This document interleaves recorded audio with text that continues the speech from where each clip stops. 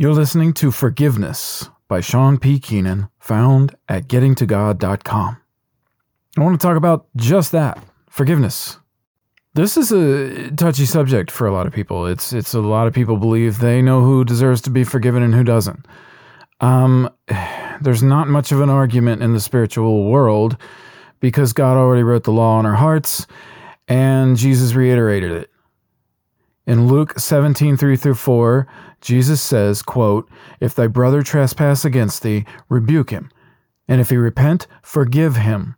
And if he trespass against thee 7 times a day, and 7 times in a day turn again to thee, saying, I repent, thou shalt forgive him." Unquote.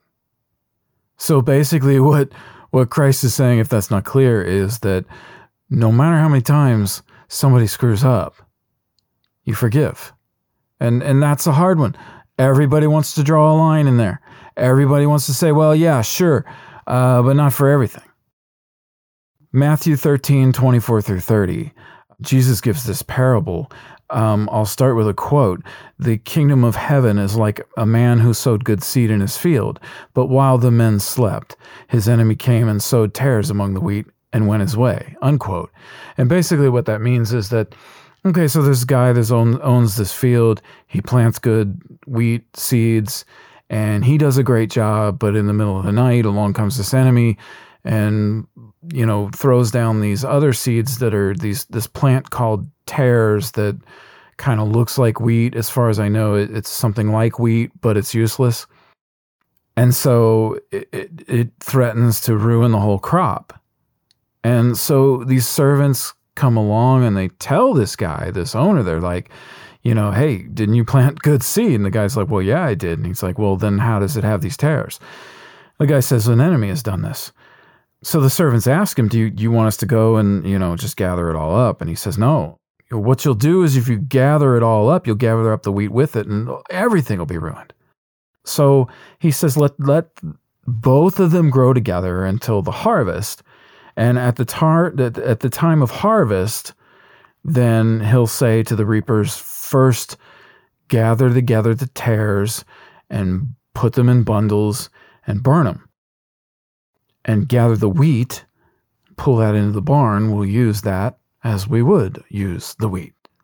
So one of my theories on Christ's birth, that is, when he entered the world for the first time a couple thousand years ago, is that he was sent to set up the crop as many of the wheat plants, being us, could be led to salvation.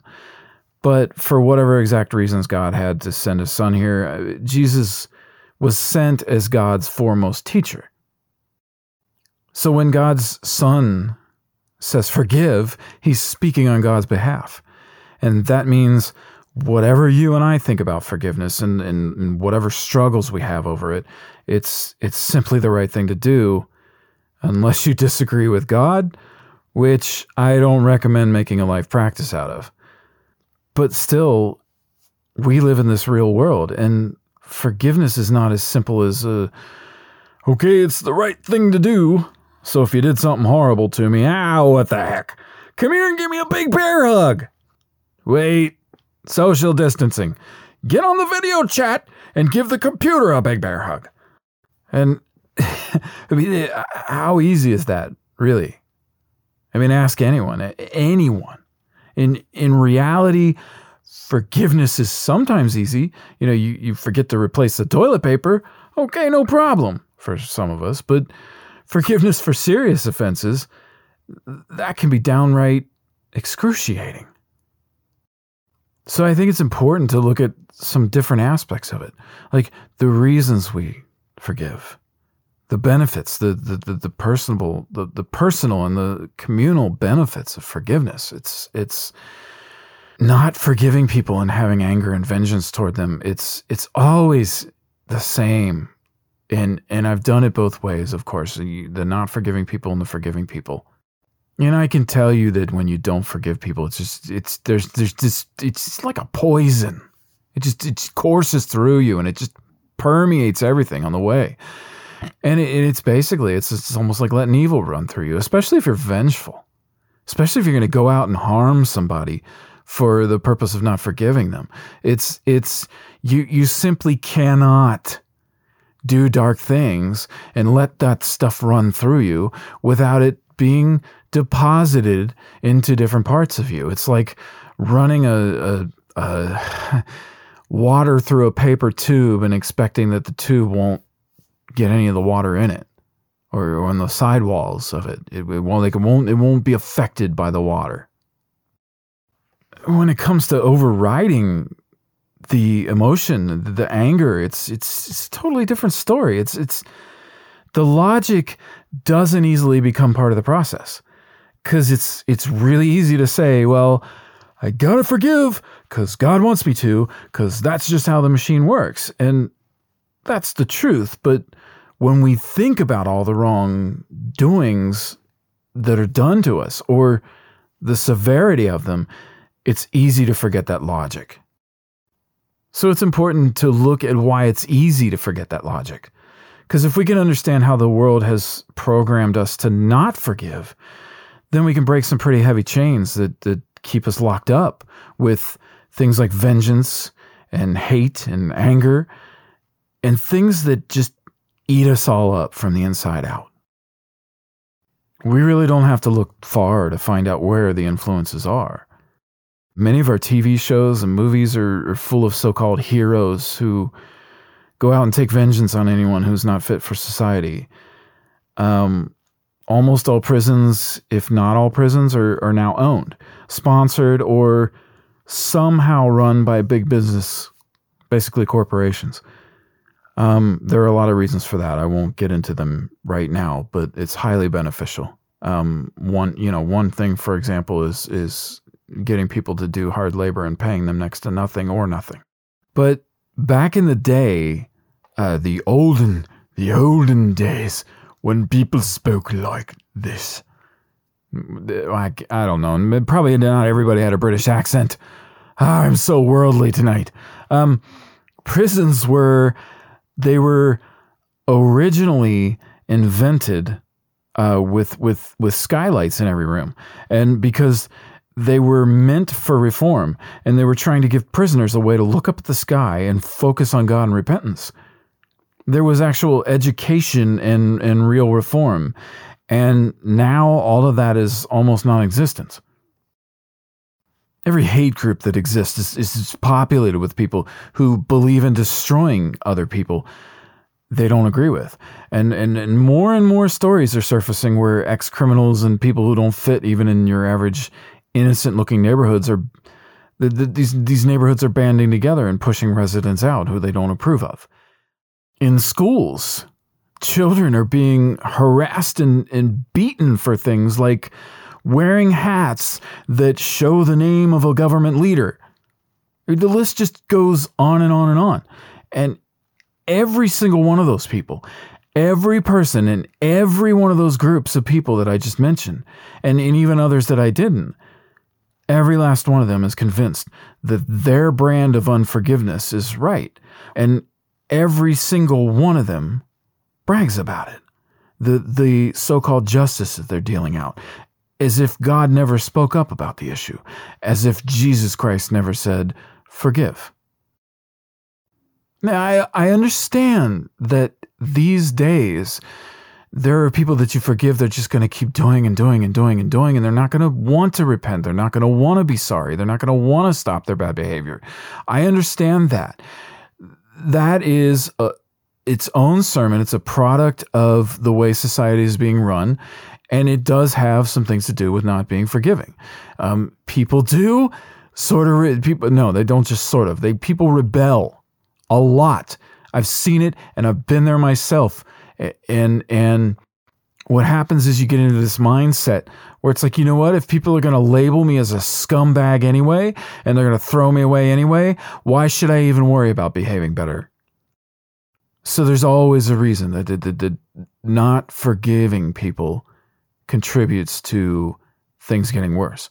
And so here we are. As a society, we've whipped ourselves into this machine that does its best to throw away people who've visibly made mistakes. Now, keep in mind I said visibly, because There's a lot of people, even people that claim to be perfect, who don't, their mistakes are not as visible. And then these groups, they advertise their brand of destruction and so-called justice in whatever way they have the resources to do it. If they can put it on a billboard, they put it on a billboard. If they can make a movie, they make a movie. Unforgiveness becomes glamorous, and the law that God wrote on our hearts gets forgotten. In other words, peer pressure works, especially when it's pushed through media channels that feel big. And by the way, it's the same kind of peer pressure we work against when we put bumper stickers on police cars that say things like, just say no to drugs. Just think about that for a second. There's a little bit of irony in there. Now, there's another part to this, and then that's forgiving ourselves. And this is something I struggled with in my own life. It's such a necessary part of God's system, and often such a hard thing to overcome that I'm going to make a whole other podcast just for forgiveness of self. But for now, I'll just say that we all have the right to be forgiven. We all have the right to forgive ourselves in spite of what the world is advertising. And if you don't agree with me about any of this stuff, don't argue with me. Argue it with the guy who gave his life on a cross a couple thousand years ago, which, by the way, there's a recent podcast for called This Guy Named Jesus. So, but now we're left with a choice. Do we listen to God or do we listen to the world? You can't do both. So basically, you can boil forgiveness down to a few steps. You have to make a decision about cleaning up the ill feelings in your own life and these things that run through you and permeate you. And for many of us who aren't so familiar with letting things go, as I still sometimes struggle with it, there's a blank spot when you don't know if it's really going to benefit you and others to forgive, and that leads to another step, and that's called a leap of faith. And leaps of faith, by the way, are a regular part of Christianity. And I think that's a wonderful thing, because the more I take them, the more my Heavenly Father catches me. And the more He catches me, the more I trust. And trusting the smartest, biggest, most genius, loving being that ever existed, it just feels good. Those steps are not easy, especially when the temptation to show the world you can be as tough as it can be is just about everywhere we turn. But this is part of how we get to God, letting go of the world and jumping into His system, God's system, taking those leaps of faith and being rewarded with His closeness as it builds. Because if you haven't noticed, especially lately, the ways the world is handling itself are not working. And the more I leave those ways and join God's system, the more I see how an efficient, communal, truly beneficial, and even eternal system really works. I get it now. If I want to live in a better way while I'm in my body, or live in God's world when I leave this body, I have to forgive even when I thought I couldn't. Because I can't even imagine a heaven where people do things like staring each other down, or harassing each other, or destroying each other. And I know God can't either. Thanks for listening. You've been listening to Forgiveness by Sean P. Keenan, found at gettingtogod.com. Find more podcasts, articles, videos, and much more information on the search of the soul at gettingtogod.com.